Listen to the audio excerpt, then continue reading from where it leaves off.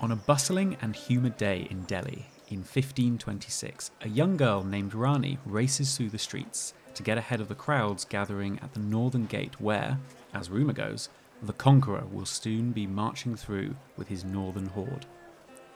For weeks, Delhi had been rife with tales of these strange northerners and how, unbelievably, they had defeated the Sultan and his mighty army. But Rani couldn't believe that. No more than a week ago, she had watched from the rooftops as the Sultan, who looked more like a god dressed in his brilliant robes of silk, had marched his endless stream of soldiers out of the city. Nor would she ever forget the sight of the 100 elephants dressed for battle marching behind the soldiers, or their huge steps shaking the earth beneath them. But there had been even stranger rumours coming back from the north. The tired and wounded soldiers returning, who looked as though they had been to Naraka and back, had told some frightening stories. They said the northerners were commanding the power of the gods. They spoke of thunderous booms that were enough to even frighten the elephants, and of men who could spit fire from their hands. But how could this be possible? In fact, Rani was so wrapped up in this thought that she nearly missed the frantic murmuring of the crowd. She quickly and nimbly scaled the wall of a pot shop on the side of the road and watched the conqueror and his army march their way into her city. She wasn't impressed. All Rani saw was a middle-aged man with a round face and a droopy moustache, dressed in plain soldier clothes. How could this be the man who defeated the mighty Sultan, and who had come from that mystical foreign city known as Kabul? Rani decided to head back to the market and see if there was any fruit she could pinch. Rani didn't know just how important a moment she had witnessed, for she had just seen the birth of an empire.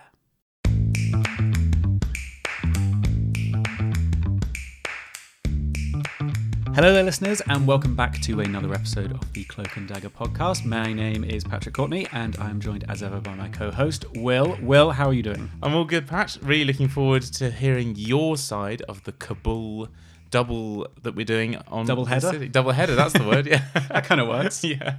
It's like a rugby match. Exactly. Yeah, no, really looking forward to this one, especially after that really intriguing intro.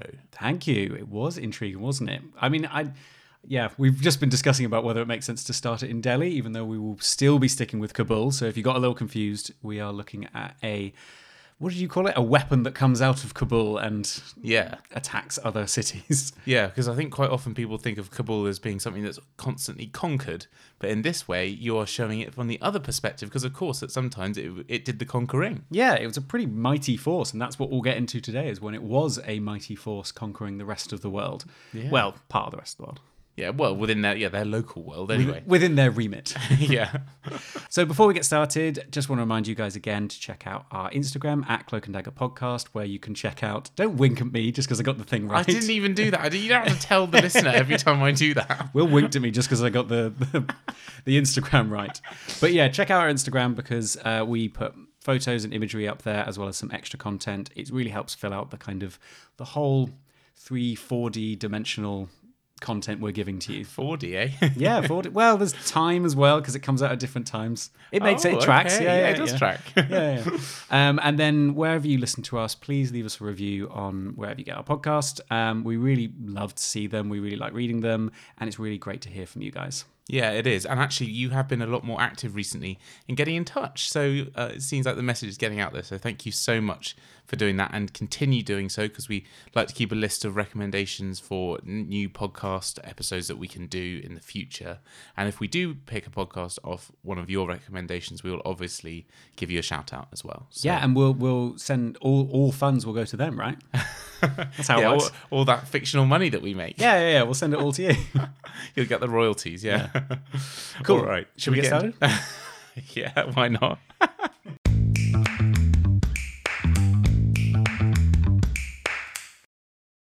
Okay, so today's episode, we will be looking at the rise of an empire that changed the face of not only Afghanistan, but much of Central Asia and even the Indian subcontinent, which, I mean, you probably guessed that from the fact that I started the walkthrough in Delhi. Yeah. Because this is the rise of the Mughal Empire and its enigmatic founder, Zahir al-Din Muhammad, also known as Babur. Babur, okay. Yes. So you guys did hear a bit about him in the previous episodes. If you haven't listened to that, go back to that. But Will, you mentioned him in your whistle-top tour through Afghanistan and Kabul's history. The history in a nutshell. Yeah. All the way through. So Babar is kind of a big deal, especially not just for Kabul and Afghanistan, but actually for this kind of Central Asia region, because of the kind of the empire he set up. And he kind of, at this time, a lot of the kind of the borders that we know today, almost none of them really existed back then. This was kind of post-Persian, well, very post-Persian Empire, but, Islamic conquering of much of the Middle East and Central Asia. But then you've got the Mongols to the north, and you've got China to the east, and then India to the east and south. So there's kind of all these different cultures that are kind of meeting in the middle. Like, as you said last week, that Kabul being that kind of crossroad of many different cultures and parts of the world.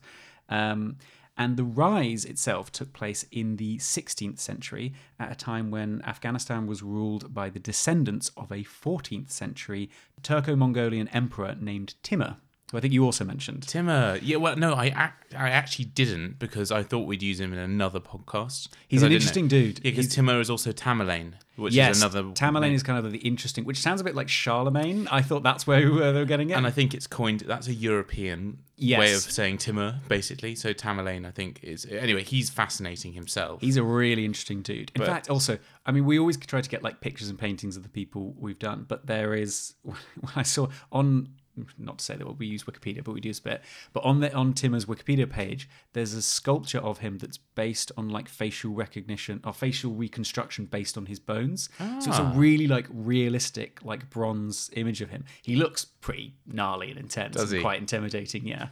That's funny. I always wonder about those. So how accurate can they actually be from skull to facial features? I think they're pretty accurate. I mean, not, hugely in scars and stuff, but I think like just general bone structure. And I think they then also base it on, your ethnicity and there's probably a bunch of other things they bring in to make a good guess. It's probably not like absolutely correct, but it's interesting, isn't it? It's really weird. It is. I kind of think surely eyes, because obviously there aren't many bones in the eye. Well, there are no bones in the eye. No, but like around, I mean.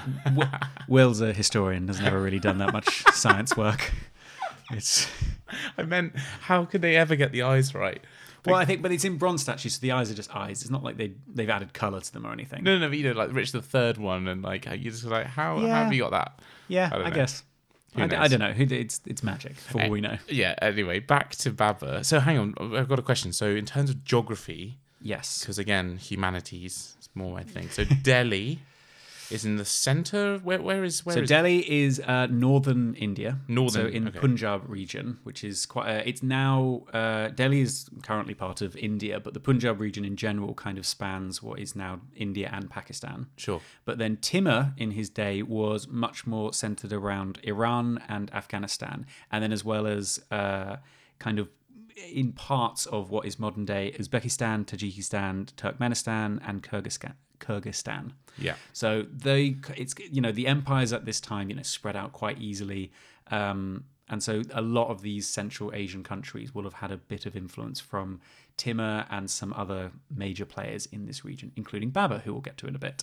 Okay, right, gotcha. So Babar sort of took over from Timur's legacy. Yeah, in a way. So Timur obviously lived 100, 150 years ago before Babar, and Timur was a very, very effective military leader and set up the Timurid Empire. However, he then also founded the Timurid dynasty, which was the longer-lasting one, because really, when Timur died, his empire kind of fell apart. Like Charlemagne. Yes. Well, apparently he and the Turks in general didn't have fixed laws of succession at this time. So when he died, every single one of his descendants considered themselves to be the rightful inheritor of his empire, which basically means no one inherited it. Yeah. And they all kind of split out, and they're collectively known as the Timurid princes. And essentially, the region of Afghanistan and Iran and some of these other countries, this kind of area of Central Asia was divided up by these Timurid princes into essentially like principalities. Most of them just like ruling a city and then a bit of a region around it. None of them really that powerful. Sure. And all of them infighting and making war on each other and trying to build more power because they all wanted to become the next Timur. Of course. But none of them really did. No. Okay. All right. And so into that scene comes Baba, right? Yes. Well, not quite yet. Oh, sorry. I'm not trying to jump on. I'm so excited. I don't know. Okay, you go. So our story begins in 1494, where there were about a dozen Timurid princes ruling different cities across Afghanistan. And one of them was a man named Umar Shaikh Mirza II. And he was a great-great-great-grandson of Timur. So wow. Yes, that happened quite a long time then. Yeah, I mean, it sounds like it's only about 100 years after Timur had died, but that is enough time to get lots of kids. That's true, yeah. And I guess you die quite young. You die quite young, especially in this lifestyle when you are Anarchy. one prince among many Yeah. in a slightly war-torn area of Afghanistan. And he ruled over a small region which is now part of eastern Uzbekistan called the Fergana Valley. There is actually a city called Fergana now, but that wasn't. I don't think it was properly around at this time. The city itself was founded in like the 19th century. Okay. But there would have been settlements there and maybe a fort that Umar would have been controlling. Now, Umar wasn't a bad ruler, but he also didn't have that much power. He was, kind of ruling over a smaller part on the really like far edge of the old Timurid Empire. Sure. And he was also pretty unlucky because in 1494, when he was visiting his doves in his aviary, the building collapsed and killed him. Oh, right. Yeah, so pretty rough way. Very quick, I guess. Yeah, but horrible way to fall to your death. I don't know, maybe that is... Well, it sounds like it collapsed on him. Oh, so maybe heavy rock. You don't know. It's a potluck if that killed him instantly or it was 5 days of agony. Yeah. I don't have that information. We'll assume it was quite a quick death. Okay. So... in his place, his 11-year-old son, Zahir al-Din Muhammad, took his place, and he would go on to be called Baba. Oh, I see. Okay. So, yeah. I'm with you now. Baba takes over from his father at 11 years old, which is, not the youngest people have inherited thrones. No. That's an interesting question. I wonder I don't know if we'd know, but the youngest person, probably less than a year. Easy. Well, it depends, because you have regencies, but actual rulers in their own right. Well, no, I mean taking the throne as like a baby. I wonder how young could it be? Less than a week? That'd be pretty intense. Like they were born and their dad died in the first week of their life, and they were named king. I don't know. I know that the last emperor of China was a boy, like a literal boy. Like I think he was about 10. Yeah, I don't know when he came to the throne. And I don't know. Yeah, I don't know who. I don't know who else springs to mind. There are a lot of very young rulers, but Baba was also didn't fully come into his power straight away. He was actually had a lot of help from his maternal grandmother. Oh yeah, and she was called Aishan Daulat. I think that's how you pronounce it. Apologies if I mispronounce a lot of these names. They're all quite complicated. But Baba was, we know kind of bits and pieces about him, mainly because in later life he actually wrote a memoir, which was called the Babanama, which literally means like history of Baba. And he kind of goes into a lot of detail, obviously about the events of his life. But interestingly, he also makes many comments on things like love and art and like the human nature. So he was obviously quite a smart guy, quite an intelligent guy, very thoughtful. Bit of a philosopher. He would have been very well educated, being one of the sons of the Timurid princes. And as we know, Central Asia and Middle Eastern cultures did have a kind of reverence for learning and education and things like science and stuff. So it's interesting that he probably would have been brought up quite with a good education. Yeah, I'm just trying to sort of place it in the timeline as well in terms of where things are. So did you say 1494? 1494. So the Tudors are just 10 years into Tudors. We've got it's Renaissance era Europe, and interestingly, most things I ever learnt about Renaissance is that it was almost them also catching up to what the kind of Islamic world had already been at. So had the Golden Age ended? Baghdad's Golden Age ended by then? So the Golden Age of Baghdad was ended like 13th century. So was couple hundred years before that. Right. So you don't have quite the grandeur of that, but you still had a respect for education. So I'd imagine that Baba would have been educated quite well, particularly by his grandmother. But then again, we also get most of our information from his own memoirs, so we've got to take that with a pinch of salt. Apparently, he also says at some point in his memoirs that he was very physically fit and that he swam across every river he encountered. Oh, wow. Okay. I don't know if that means that like every river he encountered at some point he swam across it, or just refused to take boats and just went, "No, I've got this, lads," and swam across. Or was it like an allegory for every time he came across a problem, he could get through it? That's a pretty good one. But If he's a philosopher, it does I don't seem that that's what he. It seems a bit more literal about what he was saying. He was like, "No, I can just swim across every river, including the Ganges, which is a pretty big river." Very, very large. And There's also a kind of few rivers, I think, the Ganges. Yeah. So it's, I guess, he might have done it. Yeah, maybe. People swim across the channel. They do these days, yeah, with an assisted boat. Yeah, and that weird butter that keeps them warm or something. Oh yeah, there's. I was just thinking though, just in history in general, people who write their memoirs are looked on favourably most of the time. Yeah, you remember the Casanova episode? Yes, he wrote memoirs. That's the thing. If you write it, because we wouldn't know much about this time and about the events of his life or of the Mughal Empire without this memoir. So it's kind of our main source. Yeah, and other sources would have been written by his descendants. King Alfred was the same. So yeah, I just remembered. Yeah. So, pro tip, I mean, maybe not nowadays, but maybe pro tip, write your own memoirs just because. I mean, that's what every celebrity does, isn't it? They write their own autobiography so they can set the record straight. Yeah. So that is what these great men of history did. Okay. I hate using the term great men of history. Great figures of history. Well, it also just great people of history. It mean, feels old-fashioned and right, as if one person really does change the world and it's not the millions of people that did all the stuff underneath them. Yeah. But I won't get into that now. So yes, we've got 11-year-old Baba. And you would think that he's in a bit of trouble, taking on this responsibility. He's surrounded by essentially his uncles, because those are the other Timurid princes. They're his close family relatives and mainly uncles who have their own bit of land, their own principality, and they're looking at his and thinking, this could be mine. This, I don't want easy pickings. Easy pickings. Yeah. But luckily, I mean, this probably doesn't actually make that big of a difference, but Baba does have quite the pedigree of leaders, because on his father's side, as we know, he's descendant from Timur, but on his mother's side, he's a descendant of Chinggis Khan. Oh, really? So he's got some, he's got the blood of a leader or a conqueror. In both, or Timur and I wonder how. Yeah, I love that. Yeah, there's a lot of crossover because Timur isn't a descendant of Chinggis Khan, but they both have this a descendant. That's there's a shared ancestor. I think Chinggis Khan's grandfather is also a descendant. Yeah, because I think Timur came from the same clan as Chinggis did, but Chinggis, I can't remember when Chinggis was, but imagine trying to get your genealogy to go back from 1494 to the 1200s, which I think is when Chinggis Khan was around. Yeah, I sort of debate whether that's true. Do you know what I mean? I mean, no one would know, Yeah, but I mean, I guess it would be just a direct line. Or all the way down. Yeah, so because his mother and his grandmother was a queen of she wasn't a queen. She was the first wife to a Khan of an offshoot of a Mongol empire. Oh, it's right. Mongol steppe. The Mongol steppe. What's it called? The Golden Horde.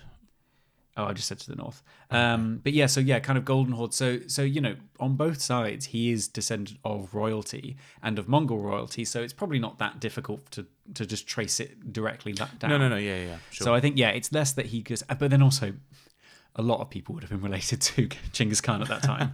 Even now, today. Yeah, exactly. 6% of the male it's genus something like or that. something. Yeah. But then he also didn't really see himself as Mongol. He actually more saw himself as a Turk, and so would favour his Timur side, even though Timur was also Mongolian, but was more Turkish as well. So, and Baba was raised a bit more Turkish. That he spoke. He didn't really. He had the culture of a Turk as opposed to the culture of a Mongol.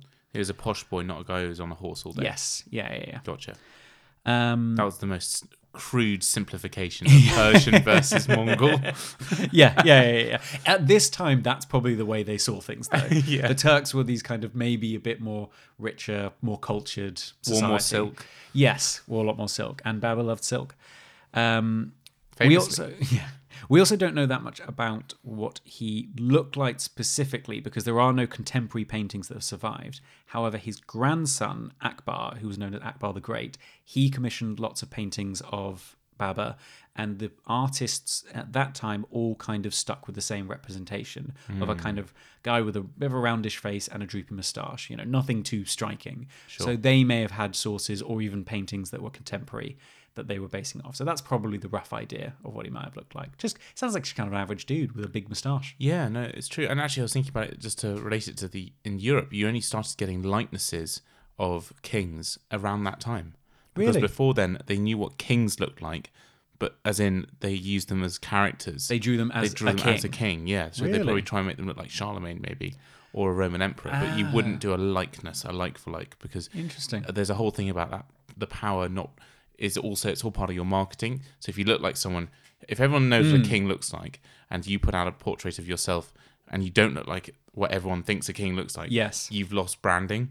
Yeah. So it only came through in the late Plantagenets. Really? That's very interesting. I wonder if that's a similar process that's happening in the East then. Very possibly. Could be. Or knowing them, they would have been a hell of a lot Probably, yeah. They're ahead probably of doing it us. for ages. Yeah.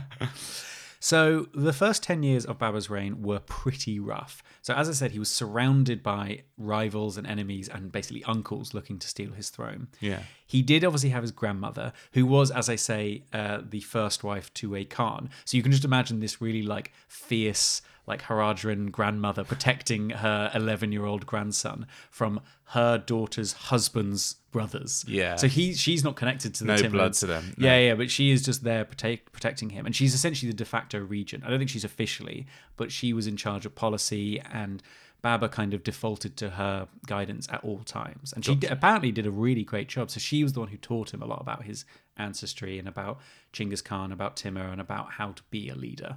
Nice.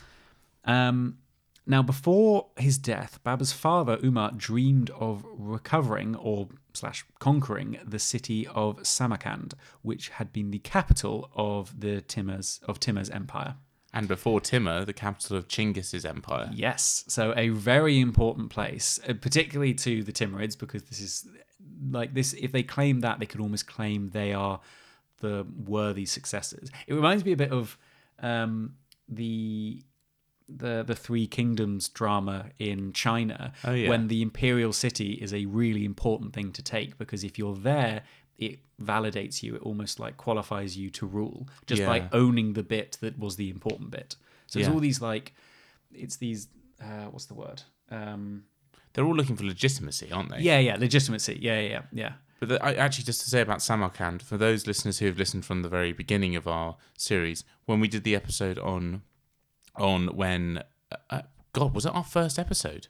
Might have been our first episode, the Assassins of Masyaf. The Assassins, yeah. Yeah, when we told you that they went and almost killed the Khan, that happened in Samarkand. No way! Yeah, so William of Rubruck was visiting when it Wow. happened, so 40 assassins went up there to Samarkand. That I did not remember that. That's amazing. Yeah. That's really big circle. It's all they connected. failed, but yeah. They failed, yeah.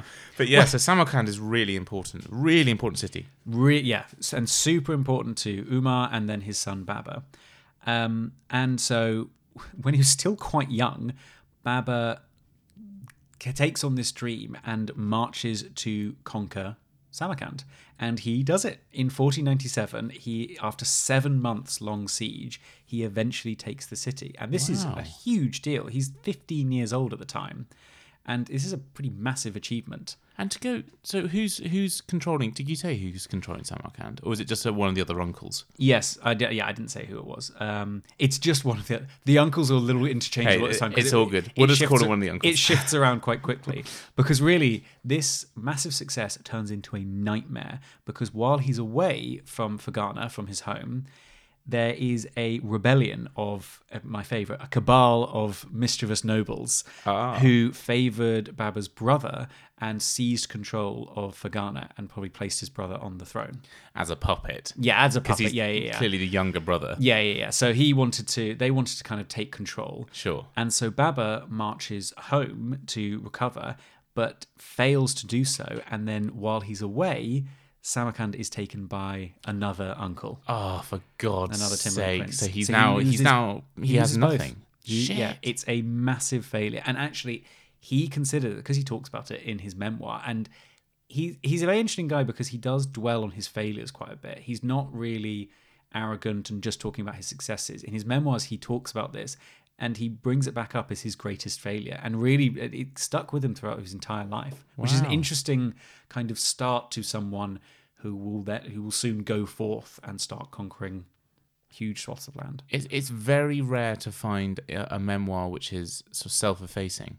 So kind of reflective, and allowing more. It's quite refreshing, really. It is nice, yeah. He just does seem like quite a thoughtful dude. Yeah, I kind of like him. There's some bits that we'll get to, and I don't like him as much. But yeah, I can imagine. Imagine, especially after last week and all the butchery that happened. I'm not surprised if there's more of that coming, especially with a cabal of nobles. Yeah, I thought you were going to say a cabal of nobles in Kabul. Kabul. Ooh, that would work well. Kabulic nobles.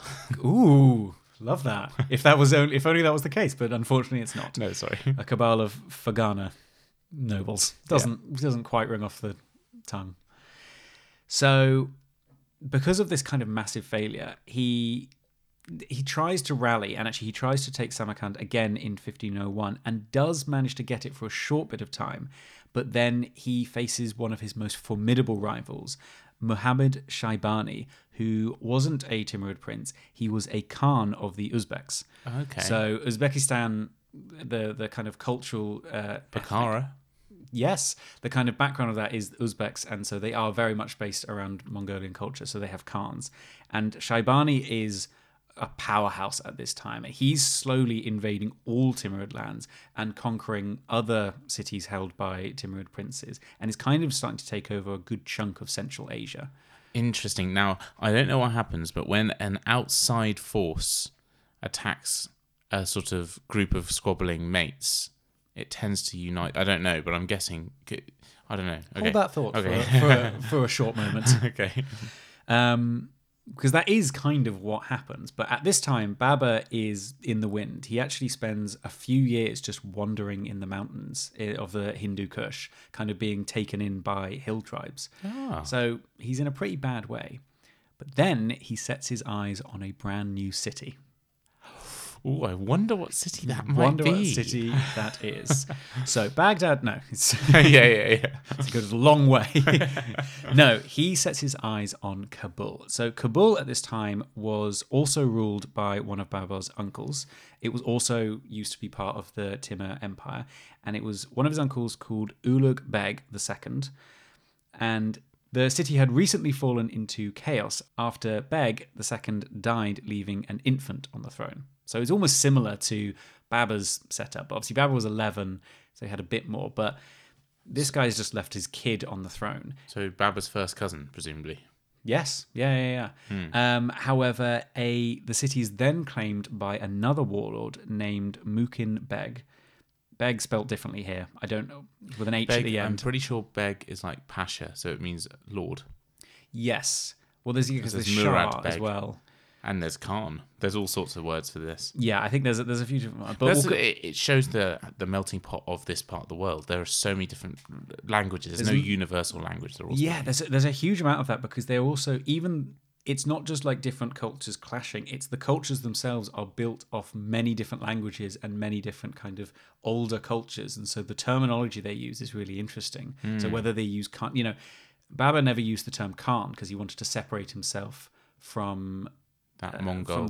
From the Mongolian past. But he did use titles like Shah and some other ones we'll get to in a bit, which kind of link him more to Persian and Turkish kind of heritage, because that's what he kind of wanted to project to the world. Yeah, which I guess is also older branding as well. Think of Darius II. Yes, it's a bit more. It's also more localized to this region a bit more, whereas the Mongols have come from the north. True. They might. It's hard to tell because they've been there for a few hundred years by now. So whether or not they're still considered foreigners, but there's a chance. The fact that Babur was so reluctant to, focus on his Mongolian heritage maybe hints that they still thought them as like outsiders and foreigners that had changed their land. If he was setting his sights south to India, the Mongols quite epically failed in India because they were actually pushed out by the local Hindu tribes that were there. So maybe if he had his sights set on India, you wouldn't want the Mongol Khan as your sort of branding. You'd want the Shahs because that would link more with their culture. Yeah, It'd be and I more think- easy to assimilate. And I think it harkens back because also at this time the rulers of India and particularly northern India, which we'll get to in a bit, are sultans. So the sultan has a really grand, lavish emperor kind of title. Khan probably feels still a bit more tribal and a bit more nomadic, and harkens back to Genghis Khan. So maybe that doesn't project what they want to. So yeah, you're probably right that it's not just about who you are, but also what you want to become. Yeah, It's like dressing for the job you want to do. Exactly. Give yourself the title of the type of emperor you want to become. Yeah. That's a cloak and dagger hot tip. So we're back in Kabul. So we've got Mukin Beg, who has taken over, but he is... Is this the infant? No, so this is the guy who takes over from the infant. So Okay. he's not a Timurid prince. He's actually part of the Arghun dynasty, who are a separate Turco-Mongol dynasty from southeastern Afghanistan. But the people of Kabul saw Mukin as a usurper and an outsider, and they really resisted him. Okay. Which I don't know if that just helped Baba or maybe was possibly the reason Baba saw an opportunity, because Baba then crosses the Hindu Kush over the snowy mountains and takes Kabul and can kind of style himself as a liberator. And this is in 1504, and he ousts Mukin, who I think just scurries away. Yeah. And he is able to assume leadership over the city of Kabul. Wow, okay. Now, okay, so I guess also because if it was his first cousin who was ousted by Mukim Beg, then he can claim blood right. Yeah, I think that makes sense. That kind of tracks. He is not necessarily the heir, but he is a Timurid prince who has saved the city from this separate outsider who's claimed it for their own. So there's a story there you can tell, which is really important for leaders to kind of tell that story. Very important, yeah. So just to get to where we are, so Samarkand, he got it for a while, then lost it, whilst Fergana, which was his original kingdom, gets taken over. Yes, so he loses both. So then he goes on a gap year into the mountains. Yep, wanders around in the mountains with his army and his grandmother. Yeah. Oh, and his grandmother's with him. I was going to ask you. Okay, and then he ends up taking Kabul. Yeah. And now that's so everything he hasn't sort of left anything behind. No. Because I was expecting the grandma to be a hostage in No, Ghana. he's carrying everything with him. He's kind of just like a wandering warlord at that point, but not a very strong one. Okay. But then seizes his opportunity to take a city, and a very important city, because Kabul, as you said last week, is 2 weeks ago. As you said 2 weeks ago, is a pretty important crossroad and has like a huge amount of trade flowing through it. You can see where he'd get quite rich. Yeah, just by taxing the trade coming through, you get exactly. rich. And Baba loves Kabul. So he stays there for 20 years, and he really considered this is his home. This is the place, Fergana was his father's city. Samarkand was a failure, was never something he could take. Kabul is a place he really falls in love with. He apparently loves the climate of Kabul, which makes sense because it's so much further south than where he would have grown up, so probably is warmer. And he loves the fruit, apparently. So I was looking it up, and the kind of fruit that Afghanistan grows, and it is a very luscious kind of fertile land. Yeah. So they would have had sort of raisins, figs, apricots, prunes, cherries, dates, and most importantly, pomegranates. Because apparently pomegranates is like the big thing that Afghanistan and Kabul in particular kind of export. So Baba is loving life. He's found this kind of idyllic city that he calls it a paradise. So on his tomb, there's an inscription that states, "If there is a paradise on earth, it is this, it is this, it is this." Wow, talking about Kabul. Talking about Kabul. This is one of the things, also, just to say, 20 years, good effort, because that's not just him deciding to stay there. The fact that the people, we talked about it 2 weeks ago, that it's such a disruptive place. Yes. It's very hard to stay still for that long. So the fact that the people allowed him to stay, it doesn't matter how good you are as a conqueror. Yeah. If you don't have the people on your side, then you're not going to stay long, especially in Kabul. So that really is testimony to him being a good ruler as well. Yeah. Not just sort of using it as a base. Yeah, and he definitely showed that because he invested a lot in like public buildings and gardens. His eventual tomb, because he does end up going east, but he is before he dies, he says, "I want to be buried in my beloved city of Kabul." And so one of the gardens he sets up then becomes what is now known as the Garden of Baba, because that's where he is buried. So he really loves the city, and I think he also there's indications that you kind of get it a bit from the Babanama, but that is his memoir. But because he had quite a lot of failure early on and would have spent so much time with his men, with his soldiers, wandering the Hindu Kush mountains, he probably didn't feel that elevated from his men. There's hints that he kind of saw himself as first among equals, as opposed to this godlike figure that all men should grovel around him. He was probably quite close to his men, and therefore built that kind of level of trust between himself and the common people, which probably served him quite well when he ended up ruling Kabul. Again, it's so interesting that because you do not get that in the Persian Shah. No. In that trope. Yeah. You're meant to be separate. You're meant to be above the people. You're almost a god. Yeah. And actually, it sounds like he's fascinating because he's got this mixture of Mongol and Persian. Yeah. And so which bits you choose from both of those tropes, Yes. he manipulates it in the right way, or it just naturally happens. I mean, this does happen. Yeah, I mean, and also he was probably mostly raised by his grandmother, who was more Mongolian. Yeah. So maybe, although he liked she sounds like a great figure. What's her name? It's quite hard to say. I don't know actually how to say it, to be honest, and I apologize if this is incorrect, but Aishan Daulat, so Aisandaulat. Aishan Daulat. Aishan Daulat. Okay. Which doesn't really sound like an old grandmother, but yeah, she's a really interesting character actually, and came from this high up position as first wife to a Khan to the north, and yeah, it's just kind of, you can imagine her kind of embodying this kind of like really strong maternal matriarchal position within Babur's retinue. Yeah, and possibly quite stoic and down to earth as well. Yeah, definitely. I mean, this is obviously, we're conjecting here, but it's still interesting. Yeah, we can guess. Okay, so he's in Kabul and he's putting in lots of infrastructure, because I think I said last week that he put in all the grand bazaars, which make Kabul even more. I think he put in quite a lot of the infrastructure. He put in lots of infrastructure. I'm not sure about the grand bazaars because there's the big ones came later. Did they? So okay. I think maybe Akbar, or I think it was part of the Mughal Empire, but I don't think it was Babur. Okay. From what I saw, it didn't come up, and I saw other ones started later, so I'm not sure. No, sure.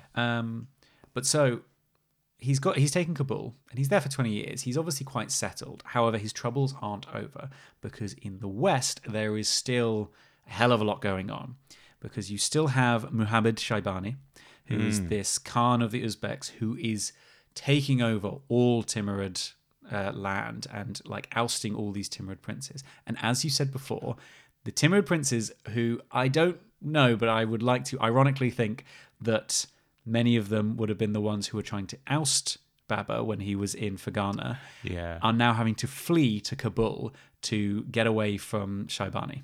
Right. Because really at this point, Babur has almost become the last remaining Timurid prince.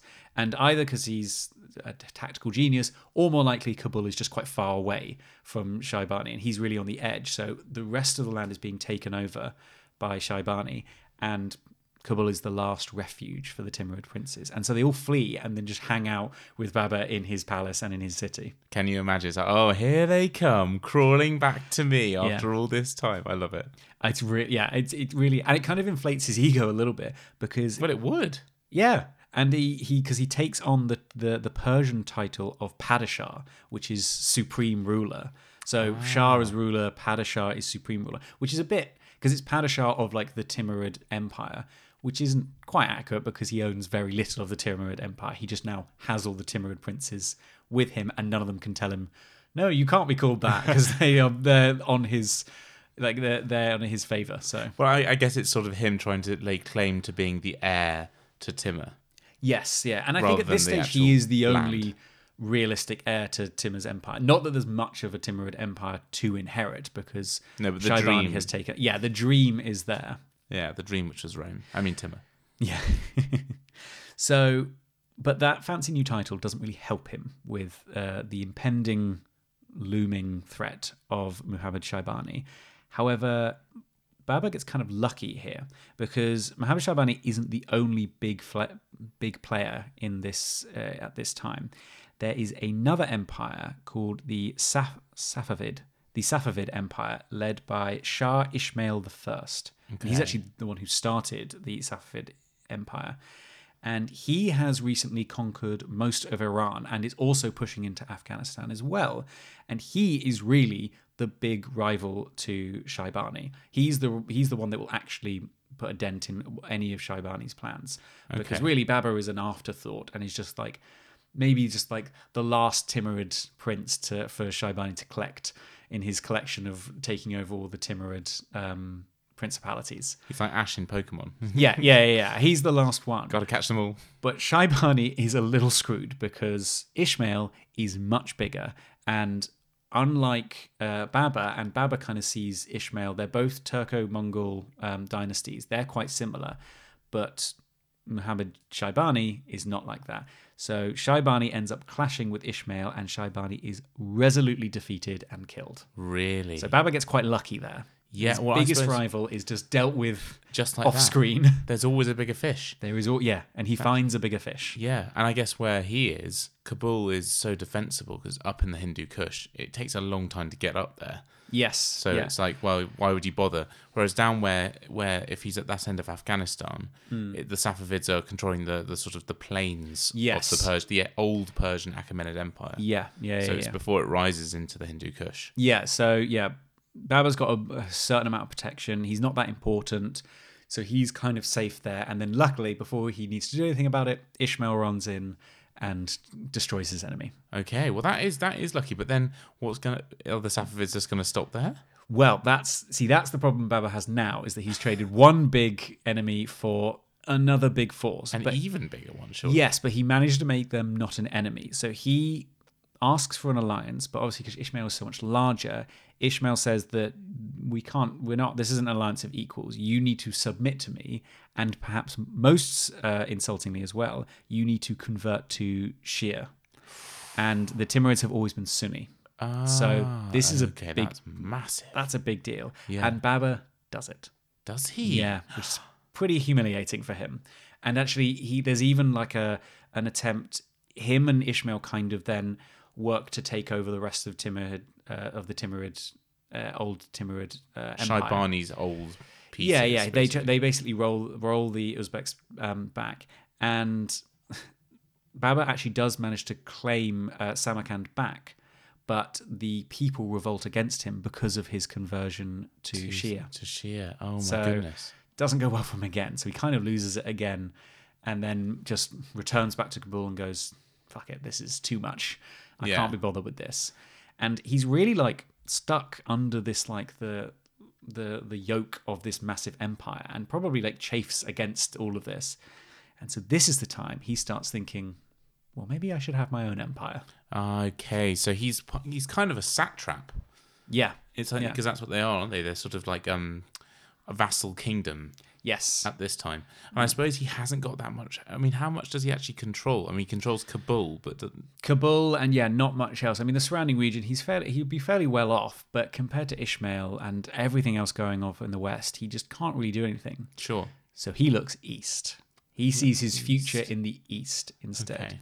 So he's already had a bit of a taste of the Indian subcontinent, because in 1505 he led a raid into northern India just to pillage and steal gold and, make himself wealthy. But he obviously got a taste for it and got to see how rich India was. And, he didn't have to deal with all the politics and the chaos of to the west of him with, Shaibani and Ishmael. And that all sounds really complicated. Not that clearly India, maybe he just naively thought India would be a lot easier to deal with. I was going to say that the subcontinent is hardly an easy thing to control. But it's new and it's fresh and it's interesting and it's somewhere that he can put his own mark on there. He's not just reclaiming an empire of his great-great-great-great-grandfather. He is building something new. True. I can see that. I suppose also you've got two things which you don't have to the west of where his empire is, are the fact that because he loses Samarkand because he's now converted to Shia, but to the south of him are the Hindus and the Sikhs. Yes. So actually, I don't know how large the Muslim population was in. Pretty small at this time. Okay. I mean, he refers to them as infidels. Right. There you go. Yeah. So he largely sees this as not really. I mean, there was a Muslim population, but Hinduism was the prevailing major religion at that time. Yeah. And to be honest, he did convert to Shia. It seems like nominally. Like, not properly. Like, he did it officially and just, I don't know what the transition process is, but I assume it's kind of like going from Catholic to Protestant, although a bit more Yeah, intense. but back then, it's way even... I mean, I wouldn't say it'd be easy today, because the Sunni and Shia are not like the Catholic Protestants of today. Yeah. Otherwise, Jess and I would not be getting on very well right now. Not that either of us are practicing, but anyway. But no, I do wonder, though, also, you've got to think, like, geography-wise, if you can't go into the plains of Persia to the west...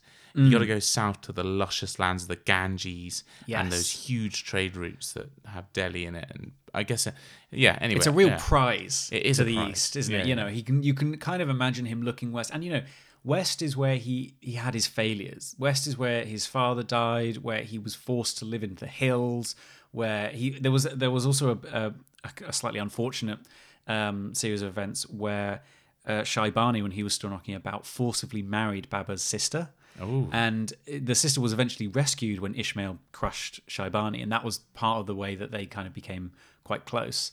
But yeah, there's a lot of negativity out west, whereas east, it's all brand new. It's kind of like that slightly not great way of thinking about things is like the next place will be different. The grass is greener, this time I'll do things right. I love how, just a quick comment. Have you noticed, in all of the stories we've researched when it comes to this part of the world, no one ever considers invading China. Nope. That is just a no-go zone. Even for someone like Timur or Babur, they don't even think about it. It's like, nope. Not worth it. It's not worth it. Well, I mean, they've got... Because the thing is, the Hindu Kush... I'm trying to get my geography right. Does it kind of block off a lot of China? And that, Western China, I feel like isn't... That's not where the wealth is. And I feel like it's quite mountainous. It is quite mountainous, but you've got Tajikistan is next to it. Yeah. And it kind of... But there is Chinese territory that borders modern-day Afghanistan. True. So that's right there on the edge. But you're right. Obviously, most of the wealth is in the east of the country. I think it's not quite worth it to, compared to India and the Punjab region, which is very wealthy. That's right on their doorstep, and really. It's also closer, yeah. It's closer, and also they probably have a better understanding of it because there is kind of, trade routes, and so there is a flow of Islam and other cultures that have gotten to India. So it kind of maybe makes sense. There is also a certain element of Timur's empire did also extend a bit into India. So I think there is also that element that he kind of wants to, again, inherit the kind of ancient right of the Timur Empire, but then go further. So it's almost like doing better than his great-great-grandfather. And I guess no one has ever conquered India at this point. As far as, that I can think of. Alexander the Great didn't. No. Genghis Khan didn't. Or his successors didn't either. Chandragupta. The Maurya Empire. Yeah, but we're talking way over. Yeah, almost 2,000 years before. Yeah. So I don't. And also, kind of that's India conquering India. Like it's, yeah. So it might also be that sort of idea of can anyone do this? I could be the first. But it's interesting because also, I mean, we're thinking about India as India, but really it's the Indian subcontinent, and the Punjab region is what he's looking at. He's not looking at South Indian continent. No. That's not. It's like looking at all of Europe instead of just one country. So he's looking to the north of India and seeing his future there. So the Mughal Empire officially is a kind of attributed, its founding is considered to be in 1526, but it took Babur many years to get to that point. Although on a side note also, it doesn't seem likely that Babur would have called his empire the Mughal Empire. It seems more likely he would have actually just called it the Timurid Empire, and he's the continuation of it. But the change over time, and I think after him, people started referring to the Mughal Empire, because also, again, didn't really like the Mongol connection. But it's an interesting point of like whether or not he got to name his own empire. Well, that's the other thing.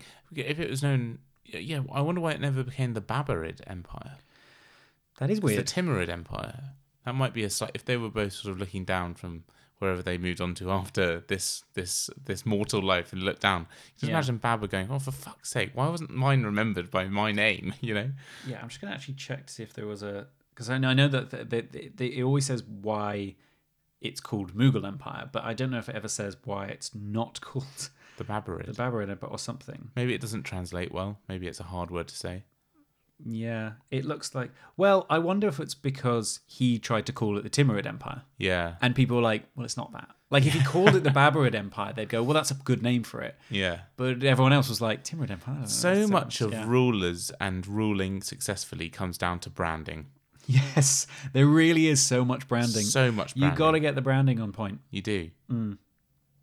I mean, I think the other part of it is also that the Mughal Empire is really defined by its extent into India, and then I think the Indians would have considered them Mongols, and so it probably came from them. And they Whereas, inherited eventually that it was their land. So yeah, and the subtleties between Mongol or Turco-Mongol rulers, people know that in Kabul in Afghanistan. To Indians, they're just northern invaders. That's all they are. So they name them whatever they want.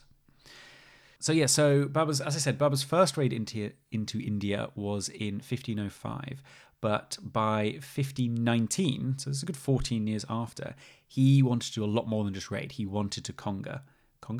He wanted to do the conga. That would make it a lot more of a fun story. He wanted to claim these lands. There's also a chance that there's a slightly less heroic reason, which was that the Uzbek Khans was still a big deal even after Shaibani's fall. And in his memoirs, he wrote, "In the presence of such power and potency, we had to think of some place for ourselves, and at this crisis and in the crack of time there was, put a wider space between us and the strong foeman." Interesting. It's very weird writing, but it is a translation. But yeah, so it's clearly he was also slightly worried that if he stays here, he might get overrun by the Uzbeks, or even by Ishmael. Yeah, that's the thing. Okay, all right. So he's basically, it's quite interesting that he's not facing up against the adversity. He's looking for ways of avoiding the conflict. Yes, and just go fight somewhere else, because presumably that might be easier. So in 1519, Babur gathered his army and marched through the Khyber Pass into India.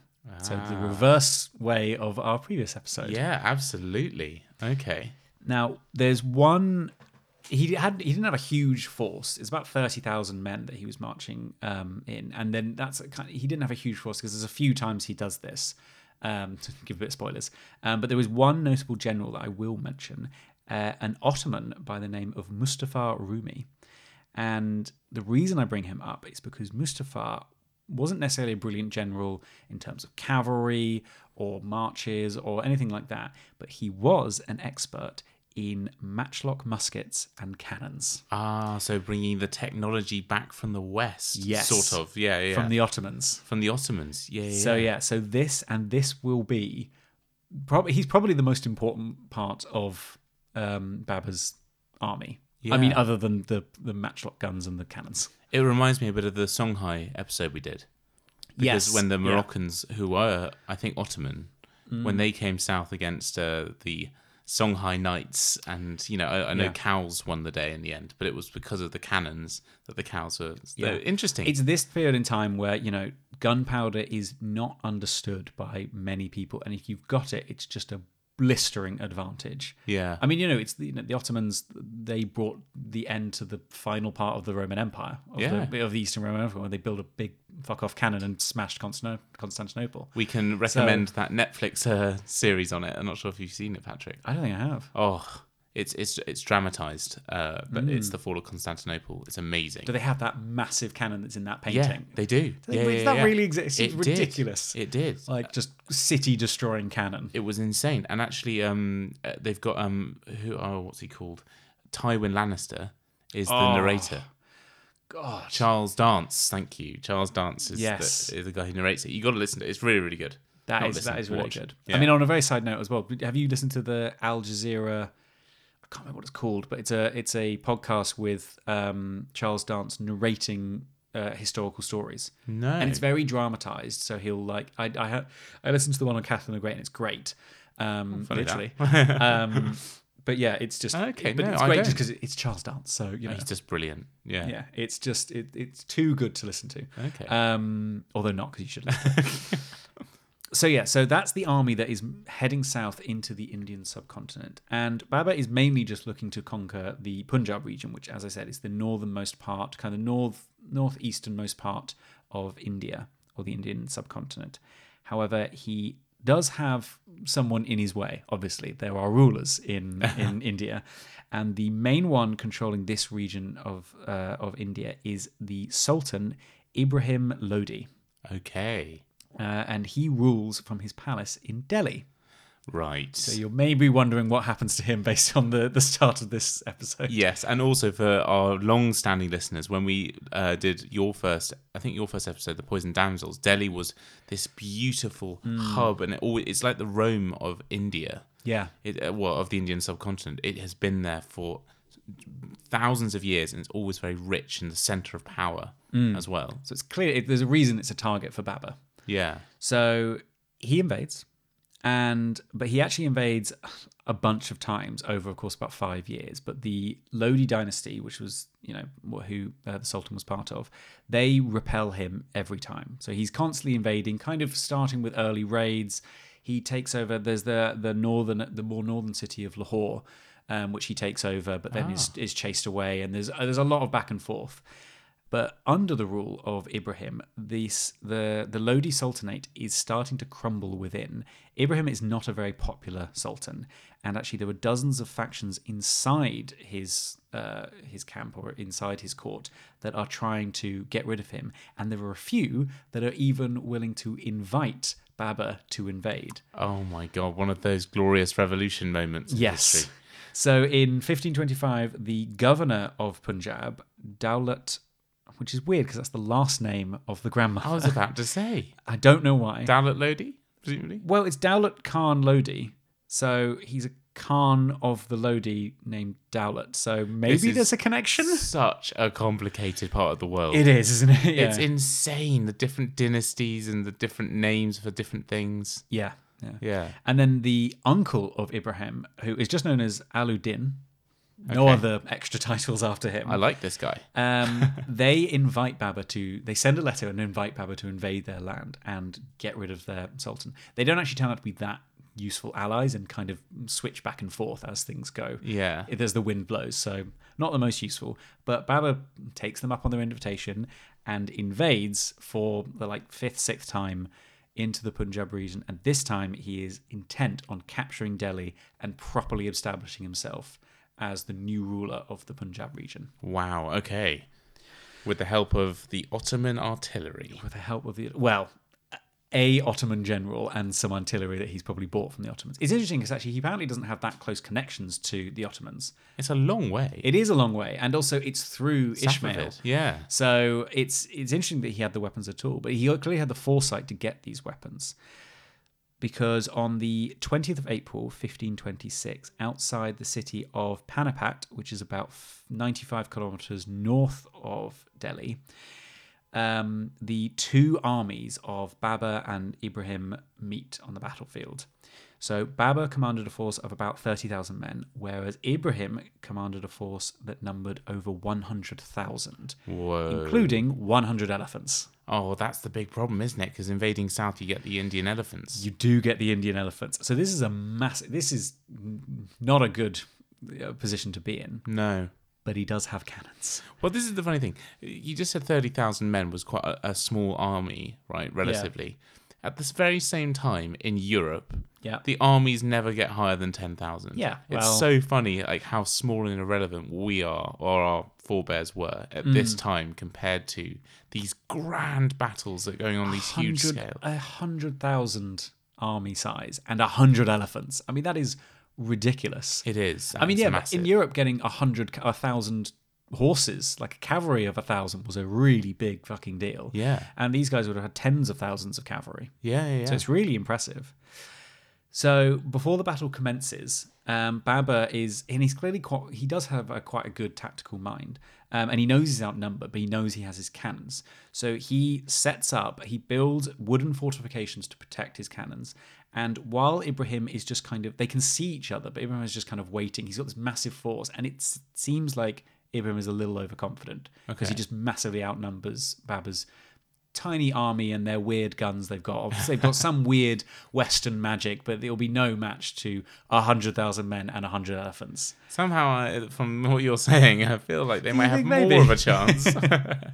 So, Babur sets up his fortifications. He also creates trenches on either side of the battlefield so that he can kind of funnel this massive army in. Oh, what sort of lengthways trenches rather than widthways? Yeah, lengthways trenches. So on either side. So his cavalry can move through them, but there isn't. It's difficult to maneuver once you're in there.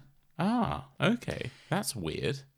It's kind of its way of funneling them in. It's Right, creating, okay. creating a choke point.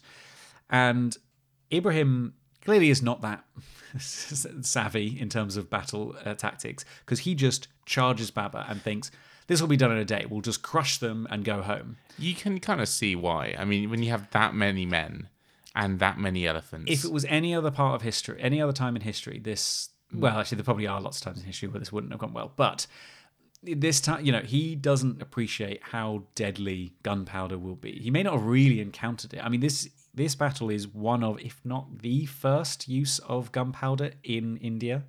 Oh, is it? Okay, well... It's and very also, early on. they're at using least. animals, and animals and gunpowder never goes well. As you will see, because Ibrahim charges into the center, the Baba's cavalry encircles them, basically kind of trapping them in, and then that is when the bombardment starts, and this decimates Ibrahim's forces. It is at close range, and because of the trenches, Ibrahim's army are quite close packed. So those cannons are just They can't miss. blitzing through hundreds of soldiers. And the loud noises is setting off the elephants. And the elephants are panicking and running and stampeding and trampling all the forces. It is absolute chaos. In the end, 20,000 soldiers of Ibrahim die. The Sultan Ibrahim himself is killed as well. And that ends the Lodi dynasty. Oh my God. So it's a massive success for Baba. Yeah. Military clever tactics to a certain degree, but really massive technological advantage. Well, they're the two things you need, isn't it? Strategy and a technological advancement that your enemy doesn't have yet. Yes. Yeah. I mean, he didn't have elephants, but it turns out elephants aren't worth much when you've got cannons. No. Yeah, that was a gamble. Yeah. So after the battle, Baba enters Delhi, captures it, just as we heard from Rani from the beginning of our story, and claims dominion over all of Punjab region. Okay. Claims dominion, I should say at this point. Yes, I can imagine that legitimacy is a hard one. It's also, he hasn't quite cleared the field of foes quite yet. No. But before we move on to that, essentially, it's quite interesting because it seems like he was quite an okay ruler of Delhi. Like, he apparently treated the people quite respectfully. He swore to protect them. He stopped his army from sacking the city. I did say earlier that actually there was a couple of reasons why I didn't like him, and I didn't mention here. But on his way to Delhi, he took over Lahore and burned it for 2 days. Really? Which is pretty rough. Well, he might have lost control of his men. Might have lost control of his men. That happened quite a lot. I mean, it's interesting. It's 2 days though. He didn't burn it and move on. He burned it for 2 days. So I don't know if it's a or power it's move or. Hey, look what I can do. Here's my fear. I mean, realistically, also, he had cannons, so he probably could have laid siege to a city. But maybe he knew it would be better if Ibrahim came and faced him on the field. And burning a city would be a good way of pulling him out. Yeah. So, seems like a thoughtful dude, was kind of nice to the people of Kabul, seems to be nice to the people of Delhi, but burned an entire city to make a point. Well, yeah, but come on. He is a ruler, yeah. And also, it's not modern standards either. This is obviously the time of great butchery. I mean, even 300 years later, his descendant is lopping off ears. Yeah, exactly. So, that was that's Shah pretty Shuja. That's pretty creepy as well. I know. Yeah. Weird. But yeah, Baba wasn't done yet, so there was one more opponent he had to face before his conquest was complete, and that was the second biggest player in northern India, and now the biggest player in northern India, the ruler of Mewar, Rana Sanga, who is a kind of warlord and a ruler of this region, who actually had already been planning his own conquest of Delhi. So he's just a bit annoyed that Baba's pipped him to the post. The way things fall, if Baba had just stayed up in Kabul, this guy Mawa would have become, maybe there would have been a Mawan empire. Exactly. Yeah. Mewar is the place, Rana Sanga is the dude. Oh, sorry. If there'd been Rana... This is the thing, there's so many names, it's hard to keep up. Yeah. And so he forms an army and goes off to fight Baba. But he makes exactly the same mistake Ibrahim did. Oh, really? And does not appreciate how powerful gunpowder is. There are two massive battles. Actually, no, I won't say that. There was a major battle known as the Battle of Khwana. And Rana apparently sends his men on a head-on attack straight at Baba. And just like Ibrahim, is cut down by the artillery and by the muskets. Tactics and muskets. Yeah. This Wow. one doesn't even really seem like there's as much tactics going on. Maybe Baba was like, I don't know if we needed to do all that work. Just wait for them to attack and we'll shoot them. Like, Yeah. there's all these. There's a lot of information about this, but like, supposedly Rana actually got struck by a bullet and falls unconscious, and so he's taken away, and then one of his generals pretends to be him and tries to lead the army, but apparently just makes the same mistake and just starts sending all the men. They attack the flanks as well, but that doesn't work either. It's just like the bulk of Baba's army are just like in a defensive formation with guns pointed out and are just waiting for these waves of enemies to come out, and they just gun them down. Yeah. Oh, it's interesting that, isn't it? The way that the tactics work is if you can't get near to the enemy and the enemy also has the range on you, you just have to fight another day. It's just not worth it. It's what the Spanish did. The Spanish tercio, around the same time actually, they would have muskets with pikemen in these massive square formations. So that they would have the pikes out so that the cavalry can't get near them, and then they'd have all of the musket men shooting out at the cavalry or whoever. It's perfect. And there's literally nothing that anyone could have done. So yeah, it's so interesting at this time about this kind of new way. You know, all of these rulers and generals and leaders would have been, you know, reading their the history of their forebears and seeing what battle tactics, you know, kind of, you know, Sun Tzu, Art of the War, or, you know, Art of War. Yeah, Art of War. The Art of War. And then, you know, and Baba learning about Genghis Khan, and then the different Indians, you know, learning about their great generals of the past. Chandragupta, yeah. But then it all goes out the window when you've got gunpowder. Like, it's just, it takes them a very long time. And I feel like it takes humanity a very long time to get to grips of gunpowder. I mean, you have...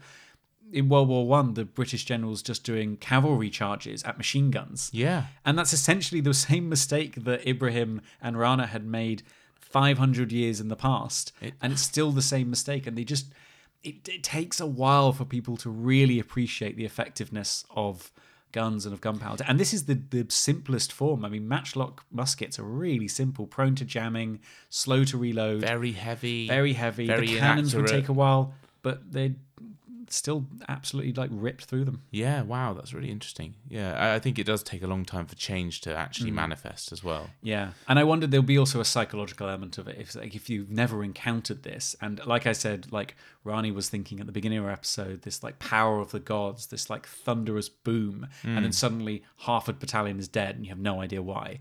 Be terrifying. That's the thing. I mean, even if you and I were put on a front line now... Yeah, we'd be pretty scared. I'd be shitting myself. I mean, we would theoretically understand what was going on. Which would be worse, because you know what's going to happen. That's a good point. But no, yeah, you're absolutely right. Okay. So Baba clears the field of all opponents. Ranasana... Is it Ranasanga? Yeah. Ranasanga does survive that battle, but limps away. He stops wearing a turban, is apparently all bandaged up, and swears that he will not return home before defeating Baba. But his advisors have lost taste for battle and poison him. Oh, I thought that was going to happen. Yeah. Maybe with a poison damsel. What were they called? The Vishikanya. I think they probably didn't need to do that. I mean, he was on his deathbed. I think they probably found it quite easy to poison him. Yeah, fair enough. And so Baba quickly takes over the remaining lands and becomes the undisputed ruler of the Punjab region, extending all the way up to Kabul. So he holds on to Kabul. He holds on to Kabul, and it remains an important part of the Mughal Empire. Sadly, Baba never returns to Kabul, to his beloved city. He remains in India and dies in 1530 at the age of 47. So he doesn't last long after his conquest. No, that's interesting though. No, interesting. You wonder if he'd lived for another 20 years, would he have returned? Would he have returned, or would he have continued conquering? Yeah. Interestingly. Also, dying when you're at the top of your game. Very good for the baller, yeah. For the legacy as well. Yes, yeah. When you get old, you get of undefeated, cranky. Even though he was very much defeated earlier in life. Yeah. When he got his stride, he wasn't really defeated I mean, there was a few defeats, but you could. He wasn't crushed by an enemy. Yeah. He went out on top. And to say that in this most disputed area of the world, is really saying something, and it's testimony as well that he was seen to be quite a benevolent ruler, not a Shah Shuja. No, much more like Dost Muhammad Khan, actually, his other forebear. descendant. Yes. And like seems Timur. seems like a much nicer dude. I mean, obviously some what we now consider war crimes, but par for the course back then. Yes, but seemed to absolutely. really like the people he ruled. There's disputes about how he treated the Indian population, and he did seem to think of them as like a lower class of people, but not in an aggressively awful way. I think it just seems that he loved Kabul and he loved his people, and saw like these Indian countries as having weirdly no culture and no poetry and no fruit, which isn't what we usually think about India. No. But apparently he shipped a bunch of fruit in, and so I think he wanted to build more paradises as well as instead of just shitting on the places he conquered. Yeah. So That's I think interesting. a very interesting guy. Absolutely. And an empire and a conqueror who I'd never heard of. Had you heard before you started doing research about Kabul? Not really, no. Yeah, so it's very interesting, and these people crop up all over the place. They do. And I think that I think it's fascinating to sort of study these people, and also this part of the world. We like to sort of look further afield than Europe as much as we can, as much as we do obviously relate it back to what we know.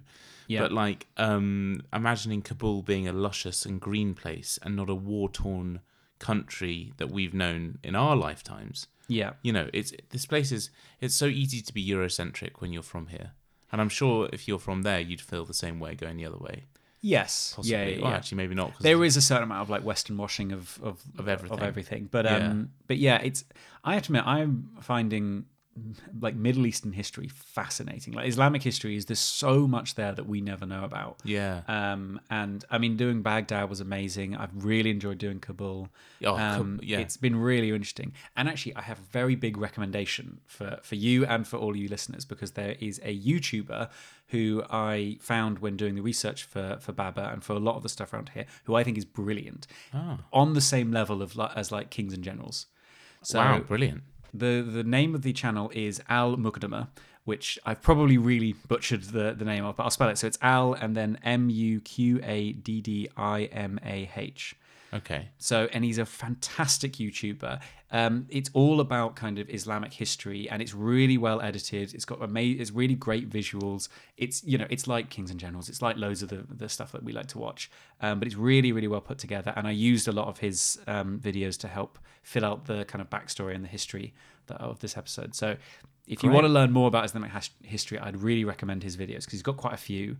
And he's very, run on Patreon and kind of funded himself, and Our kind of guys. He seems like a really, really great guy. Brilliant. I will definitely check that out. Al Muqaddamah.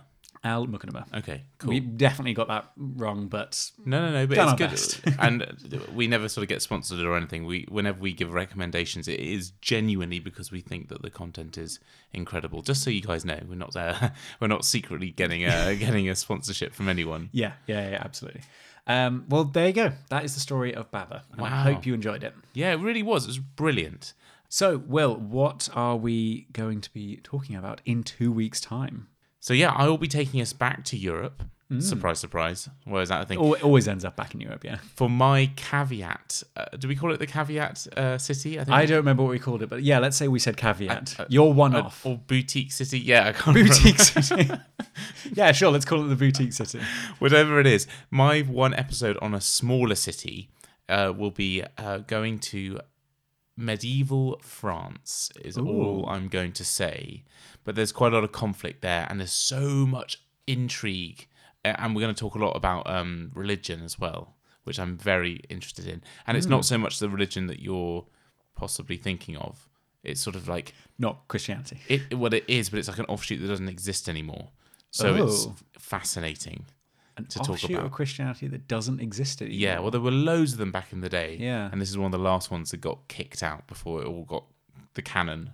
Wow. It was, yeah. Oh, so it's like when they got rid of all the old Star Wars books, and they say they're no longer canon anymore. It's like Star Wars Legacy or whatever it's called. Is it like that? Something like that. Yeah, Cool. Slightly more brutal than that, maybe. But yeah, so or like those old Fantastic Four films that have Chris Evans, but he's not Captain America. He's that. I'm assuming it's that. Yeah, exactly. Let's say it's that. Let's Figure say it it's out that. then. Yeah. So yeah, tune in 2 weeks' time to hear that episode, and then once we're through with that, we've got only one more city, a double header city, and then it'll be the end of the city series. Yeah. Yeah. It's gone flying by. It has indeed. Anyway, thank you so much for listening, guys, and we'll see you in a few. See ya.